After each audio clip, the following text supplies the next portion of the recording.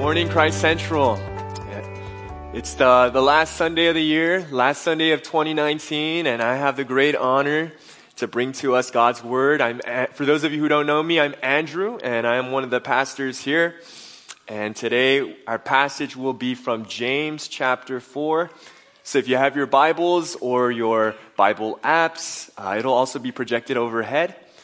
But it'll be James chapter 4, verse 13 to 17. That will be our last passage for 2019. Let's give our full attention. This is God's word for us this morning. Come now, you who say, today or tomorrow we will go into such and such a town and spend a year there and trade and make a profit. Yet you do not know what tomorrow will bring. What is your life? For you are a mist that appears for a little time and then vanishes. Instead, you ought to say, if the Lord wills, we will live and do this or that. As it is, you boast in your arrogance. All such boasting is evil. So whoever knows the right thing to do and fails to do it, for him it is sin. Amen. This is God's word for us. Would you join me in a quick word of prayer? Father, we thank you that we can gather as your people, and we want to hear from you. Lord, as many of us think about the kind of year that we've had, some of us may have had a really hard and challenging one. And so we're here. We need to hear from you. We need your grace and your mercy, your strength to help us to keep going. And Lord, this morning, would you open our eyes to see? Would you open our ears to hear? No other voice but yours. We pray these things in Jesus' name. Amen. As we look ahead to 2020, as we look ahead to the new year, many of us, we're thinking of different things. I'm sure many of you are sitting here right now and there's thoughts and plans of what is next. What's going to happen? What are we going to do? In some way, shape, or form, most of us, if not all of us, we're planning for tomorrow. Maybe some of you are parents and you're thinking, this coming year, I'm going to spend more time being present. I want to be more present with my kids. Or maybe the opposite. I need more time for myself. I'm going to spend more time for myself this next year. For those of you who maybe are young adults and you're single, maybe you're thinking, this is the year that I'm going to put myself out there. I'm going to take my chances and maybe meet someone special. Maybe this will be the year that I finally meet the one. Maybe some of you are students, college, high school, and you're thinking, this is going to be the year. 2020 is going to be the year that I finally make my parents really proud and I get that 4.0. I get those good grades. This will be the year. See, all of us, we're thinking of things that we want to accomplish, things that we want to do. We're planning for tomorrow. And as we head into the new year, I think James has some thoughts for us. There are 3 thoughts in particular I want to highlight. And so for today, these 3 points follow the flow of our passage. And they're, number 1, boasting about the future is foolishness. Boasting about the future is foolishness. 2nd, trusting God with the future is wisdom. Trusting God with the future is truly wisdom. And lastly, obeying in the present is our duty.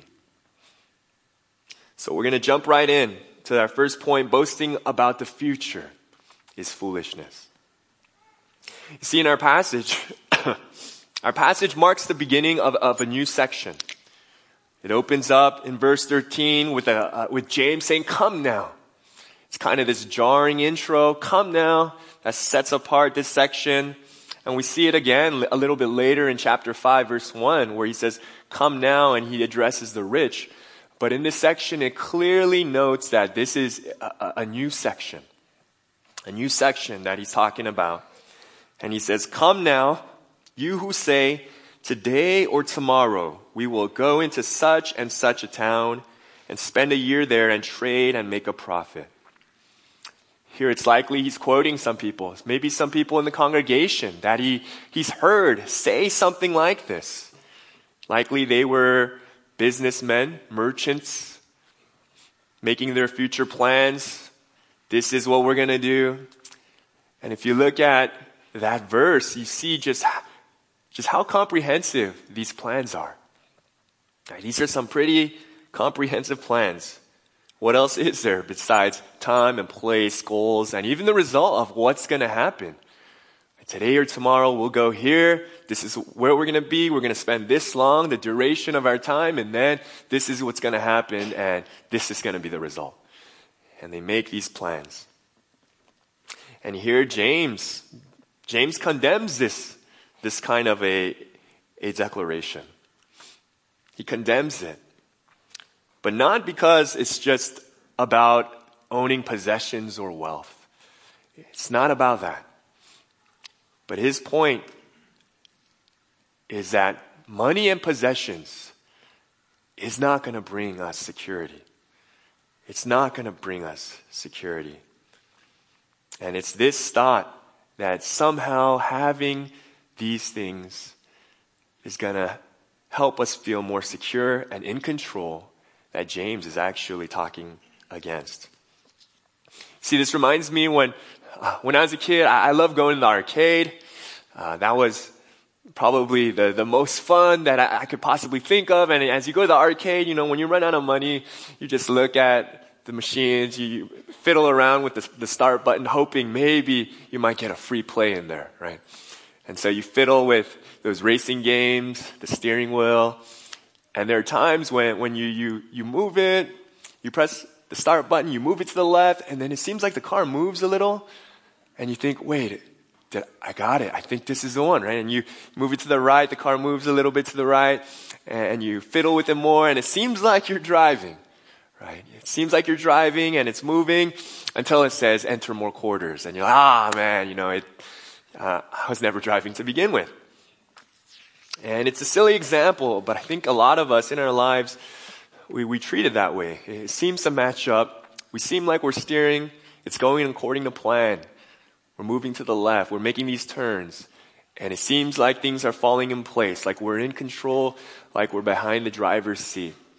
And then it takes a turn, and you realize you were never really behind the driver's seat to begin with. Right? We are not in control. In life, the longer you live, the more you realize for a while, there may be coincidences. You're hitting all the right turns. It seems like you're steering. But it's only a matter of time before we realize we're not in control. We're not in control. James goes so far in verse 16 to say, this is boasting. Right? Not explicit like, look at me, I'm so great. But this is a subtle form of boasting that in 1 John 2:16, it's the same word, this arrogance, the pride of life. When John is talking about the lust of the flesh, the desires of the eyes, and the pride of life, worldliness. This is the description of worldliness. And here, James is saying, that's arrogance. You're boasting in your arrogance. Second observation that I want to note is that life is fragile. Life is fragile. Life is short. Midway through quoting what he's heard, James says, yet you do not know what tomorrow will bring. You don't know. What is your life? For you are a mist that appears for a little time and then vanishes. A mist, a vapor, steam. Right? Lately it's been super cold. And if you go out in the early mornings or late at night and you exhale, right, that quick breath that comes out, you see it, it's there, and then it's gone.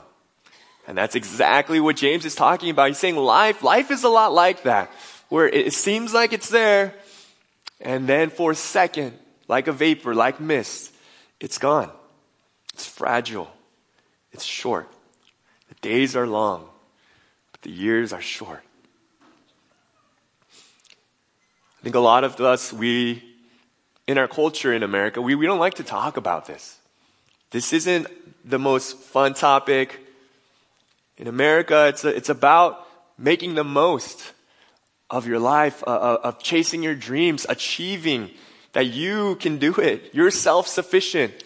You can speak it and make it into reality if you put your mind to it. You can accomplish anything. And in many ways here in America, our idol is I, right? It's the self. It's about ourselves, thinking that we are well in control. We are in charge of our destinies. We don't like to talk about death. We don't like to think about it. We don't like to imagine ourselves being old and frail, that it's coming for us one day. Right? If you look at ads, social media, all the people on it, they're young, they're beautiful. Right? You never see someone who's super old and they're advertising something, because we don't like that. That's not what we want. And we spend so much time. Even one of the biggest compliments you can give someone is, wow, you look so young today. Right? Is it not? And in the face of our idols of youth and being forever young, living forever, making life the way that you imagine it, James speaks against that. And he says, life is a mist. Here today, gone tomorrow. In recent years, I'm so thankful to be on our staff. We regularly pray for you all in our Tuesday regular prayer meetings. And I'm probably one of the youngest on our staff, but I love just being a part of the life of the church, just walking through life with you all. And in recent years, we've been to a number of funerals, your funerals, your parents' funerals, loved ones' funerals. Some of you have battled severe sickness, and some of you are still battling severe sickness. And we pray for you, and we walk with you, and we cry with you. Right? Nobody thought it would be you. Right? You didn't think it would be you. And yet life happens. Life is a mist. Recently, I had a conversation with my in-laws. I love spending time with them. They are so wise. And, in my naivety, right, we talk about how time flies, how I can't believe I'm almost getting to my 30s. And wow, time flies. And our bodies change. And I'm realizing I don't metabolize as fast anymore. I can't just eat whatever I want. After you go to the gym, it takes so much longer to recover. Recovery takes forever. And I remember my mother-in-law responding. She's like, yeah, you know what, Andrew? Time does fly. Now things are so different too. What I have to think about is, before, when I was younger, I just did whatever. My body, I just react. I was so quick. I was so fast. But now I have to intentionally slow down because my body I don't know if I trust it as much anymore. And she mentions, now I need to really be deliberate and intentional going up and down stairs. And I thought, wow, man, I would have never thought. And yet life, right? Life moves so quick. It changes. It's a mist. It's a vapor. A couple years ago, I was our youth pastor before our wonderful David Chin transitioned in. And just hearing some stories of our youth kids mention, we have active shooter drills. And they kind of joke around a little bit. But I was like, this is not a joke. This is pretty serious. But it also is a constant reminder when we hear about these tragedies that life is short. That some of these students, the victims, they would have never thought that they would just by simply going to school find that they would have their lives end that day. Right? Life is fragile. Life is a mist. And this may seem morbid, may seem like a topic we don't like to acknowledge or talk about. But like the ostrich that sticks his head in the ground and pretends like if it doesn't exist, if we don't think about it, then it's not real. We all know that's foolishness, right? That's foolishness because that's not real life.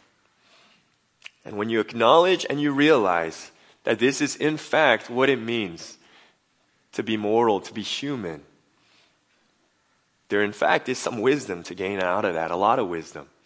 The wisdom of numbering our days, not taking for granted that tomorrow will be there, that the present is a gift, and that life is fragile, a mist. I remember one seminary professor, he would tell us as students that a pastor's job is getting people ready to meet their maker, getting people ready to die and to die well. And I remember thinking, wow, well, that's a way to put it. But it's in many ways true, especially as we think about James' point that what is your life? It's a mist. And here today, I want us to consider the warning of James as well as a warning to you all and to myself to not take tomorrow for granted, to not be so focused on the self of what I want to do, what I want to chase, the American dream, and wake up to a Christian nightmare of the day when our Lord says, today your soul will be required of you. I hope to God that none of us faces that and that we are intentional about making the most of this short and fleeting life. Now, there's a lot of wisdom to live in light of the end, in light of eternity. So now what? Does this mean life is short, we're not in control, so why bother planning at all? Why should we plan? Just don't plan? Is that the point? No. Right, that's not the point. Verse 15 is pretty clear that if the Lord wills, then we will do this. Then we will do that. Plans are still being made. See, the problem wasn't with their planning, but the problem was with their posture. A posture of planning without God, without factoring in God. And I know a lot of us, we wouldn't imagine that we do that. That we say, yeah, of course, God is in control. Yeah, He knows everything. And yet practically in our day-to-day, do we live like we believe that? Do we live like it really is true of us? Or are we more like practical atheists, where we function on a day-to-day, not really needing God at all? Because if we're living as if God doesn't exist, then it's likely that you're living as if you're God. I love this quote by Alec Motyer. It should be overhead for you. But it says, James is not trying to banish planning from our lives, but only that sort of self-sufficient, self-important planning that keeps God for Sunday, but looks on Monday to Saturday as mine. This is the attitude, the posture that James is condemning. It's all about the mindset, the attitude, and the posture. Because a lack of mindfulness to God is arrogance. Lack of mindfulness of God is arrogance. To believe that we don't really need Him to continue on, to go on. So then how ought we to plan? And what does a proper posture look like? And we're going to jump into our second point now. Trusting God with the future is wisdom. Trusting God with the future is wisdom. In James 4 verse 15, he says, instead you ought to say, if the Lord wills, we will live and do this or that. Right? This advice, it's not like formulaic. You just, I'm going to do this, God willing, and you just add God willing to everything. But it's really the posture behind God willing, right? That God is in full control. He and His will is what we submit to. And I want to make a quick distinction for us about this word will, right? If the Lord wills. In theological terms, there's known to be just these two wills of God that a lot of theologians focus on. There's the secret will, and this is in many ways based off Deuteronomy 29:29. The secret things, the secret will belongs to God. They're hidden from us. The revealed things are for us. The secret things are the things like you might imagine, the fun stuff, right? The fortune telling, palm reading, what's going to happen in 5 years, 10 years, who am I going to marry, what are my kids going to be like? It's those things, right? The things that God has ordained to come to pass, but we don't know. We don't have access to that. Then you have the revealed will, right? The things that God is clear about. Some call it the will of precept, the precepts, the commands that God gives us where it's undeniable, right? Does God want me to murder? No, that's a clear answer from God's word that you can bank on. So the secret will and the revealed will. Now the secret will, like I said earlier, for many of us, we like it. It's fun. It's interesting. There's a lot of mystery behind it. The revealed will, yeah, it's clear. It's what He wants. We already know that. And sometimes when we make our plans having to do with the secret will, a lot of us, our posture, if you're like me, sometimes we don't even bother wanting to make plans because we feel like, it might not happen. What if I'm trying to force something that is my agenda? How do I know I haven't gone too far and it's become idolatry? And so maybe I just won't have any plans or prayers, no desires. I'll just try to be stoic so that I'm never disappointed. That I'll just never be disappointed. Whatever happens, it'll happen. And I don't think that's a helpful posture either. There's a pastor named Paul Tripp, and he lays out this example that has been so helpful for me. I hope it's helpful for you. But he talks about the posture of planning and praying before God as two kinds. There's one where you come to God with clenched fists and you say, God, I need that. My life, it must look like that. It's got to look like that. That has to happen.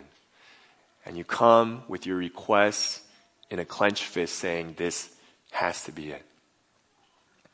Or you can come with open hands, with open palms, saying, God, I really want this, right? We're being honest.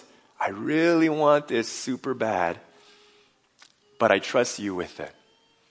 If you give it to me, if you take it away, I'm okay with that. Because not my will be done, but your will be done. And I think that's helpful. A posture of open palms, of being honest that we do have real desires of what we want. We do have plans that we would like to see happen. But nonetheless, we acknowledge that God sits above all of it. Right? Paul lives this way. We see so many times where he visits people and he says, I want to see you again, God willing. God willing. Now, if you're not a Christian today, you might think, okay, great. God, yeah, He sits above it. But what about the fact that life is short, life is fragile, and death comes for us all anyway? It still seems like a pretty bleak situation when death levels it all. What hope do we have? And today, I want us to have a lot of hope as we head into this new year, as many, if not all of us, one day will stare down the valley of the shadow of death. And this is the hope. I think this phrase really captures it for me. It gives a lot of confidence. But it says, you may not be sure of what your future holds, but you can be sure of who holds your future. You may not be sure of what your future holds, but you can be sure of who holds your future. Now, to the degree that this actually comforts you is going to depend on the fact of that who. How much do you trust that who? Right? Do you trust who holds your future? And a lot of us, I don't know that we do, right? With God, if we really believe He has our best interests in store for us. See, trust is built upon a relationship, right? A relationship based on history of what people have done, especially done in love for us. And for us, for the Christian, and if you're not a Christian today, I do have good news for you. Because in the past, God does demonstrate that He is trustworthy. He proves that He loves us based on what He did. Based on what He did. In the past, Jesus accomplished salvation for us in our place. That those of us in our sin, where the wages of sin is death, Jesus said, I'll take that upon myself for you. And so in the past, He secures our future. He secures our eternity. And He faced death so that you and I could face life. So that death would actually become a portal into eternal life, into eternity. And so this is the good news that true wisdom doesn't boast about tomorrow, but true wisdom boasts in what has already happened in the past. In Jesus and His finished work. See, true wisdom boasts in Christ. And so for those of you today who trust in Jesus, who trust what He has done, you can look beyond the new year for hope. You can look beyond the grave for hope. In fact, you can look into eternity, into your new life in the new creation. Boasting about tomorrow is foolishness, but trusting God with tomorrow is true wisdom. I want to end with a point of application, our only point of application, our third point. In the present, what do we do in the present? Right, obeying in the present is our duty. In James chapter 4, verse 17, it reads, "So whoever knows the right thing to do and fails to do it, for him it is sin." For him it is sin. And I want to ask you today, does believing and trusting in God affect the way that you obey now? Does it affect the way you live? Right? When we talk about the revealed will, the things that we ought to be doing. So right posture, because the right posture ought to lead us to the right behavior. The right posture leads us to the right behavior. And I know in the confession of sin, a lot of times we focus on what people call the sins of commission, right? Sins, if you're like me, this is usually what you pray about, the things that I did that I shouldn't have done. And here, James gives us another category, the sins of omission. When you know the right thing to do and you fail to do it, that's sin. The right things to do. Did you reach out to your neighbor in need? When you had an opportunity, you could have done something and you decided not to. Something held you back and you turned a blind eye. Or you had an opportunity to share the greatest news of all, the good news of the gospel of Jesus. And you had an opportunity to your friend or your coworker or your family member and you didn't take that chance. Instead, you cowered back. These are sins. Sins that we need to repent of as well. You see, of course, we're saved. We're saved by faith alone. It's faith that saves us. But our faith is never alone. It's always accompanied by works. I love this quote by Martin Luther. It's overhead for us. But in his introduction to Romans, he writes, "Faith cannot help doing good works constantly. It doesn't stop to ask if good works ought to be done, but before anyone asks, it already has done them and continues to do them without ceasing." I love that. It doesn't stop to ask if good works ought to be. Should it be done? No, but it already has done them. You see, a strong desire to do the will of God and to obey. I think that's the surest sign that your life has been gripped by Jesus. A transformed life. A life gripped by Jesus will result in works for Jesus. And so I want to make two final observations about what it means to obey now. Obeying in the present is our duty. The first is that delayed obedience is disobedience. Delayed obedience is disobedience. You see, in this context of our passage, verse 17 kind of seems like it sticks out. It seems like it maybe doesn't connect as smoothly to what goes before it, but it starts with a so, a therefore, which implies that there's got to be a connection that James is thinking about. And I think this is a main connection, is that these sins of omission, in the context of the things that we don't do that we ought to do, that is sin, his point is obey now. Don't delay, obey now, because tomorrow might not be there. Obeying tomorrow, that might not be there. And so obey in the present while you still have opportunity to.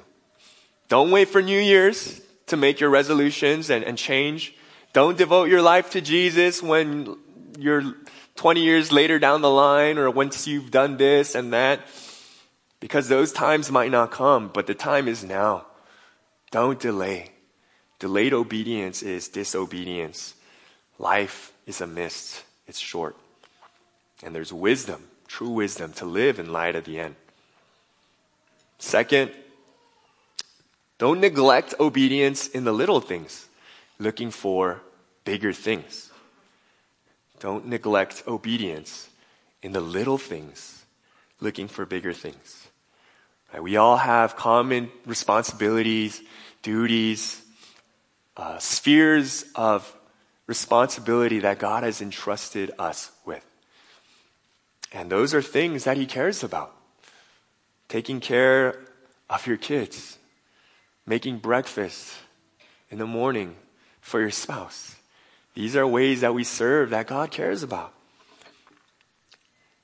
And I have to confess, this past week, I was really rebuked as I read this point, as I thought about this point. As you can tell, probably, it's clear that I caught something. This past holiday season, something's been going around. It's pretty bad. And at home, as I was sick and I had this sermon on Sunday, I was very irritable with Michelle, my wife. And I think there were many opportunities to love and to serve her that I did quite the opposite. I pushed her buttons, and we got in little arguments. And in many ways, I remember in my mind thinking, and maybe even expressing as well out loud, don't you understand? I'm sick. I don't feel good. I have a sermon on Sunday. Can't you be understanding?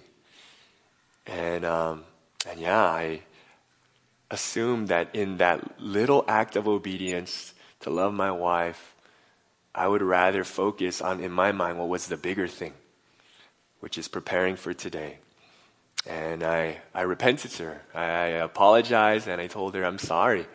I know why I made it such a deal to be so unloving to you.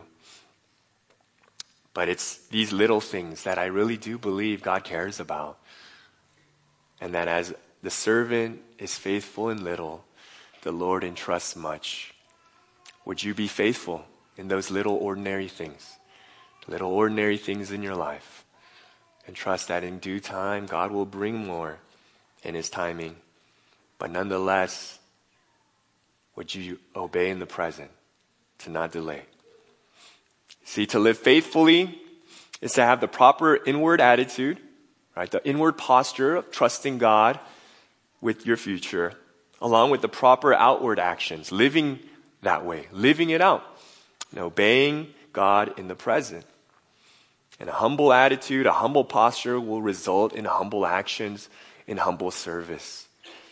And so this morning, I want us to be reminded that boasting about tomorrow is foolishness, because we're not in control, because life is fragile and short. But trusting God with our future is its true wisdom because He secured our future in the past. And so we boast in Jesus. We boast in His work. And until that day comes when we're reunited with Him, until we're finally back home, a day with no more tears, no more sorrow, and no more pain, we have work to do, opportunities to obey. Don't delay. Don't neglect the little things. Let's be faithful in the little and trust that in God's time, He will bring much. Let's pray. Father, we thank You. We thank You that we can worship You on this Sunday and to be reminded that in the midst of the turbulence of life, in the ups and the downs, Lord, that You remain on the throne, that You are in full control of it all, and we can trust You. That we might not know what our future holds, but we know a good God who holds our future. Thank You, Lord, for that good reminder. And as we approach the table today, we pray that Your grace would abound all the more to sustain us until the very end. Pray these things in Jesus' name. Amen.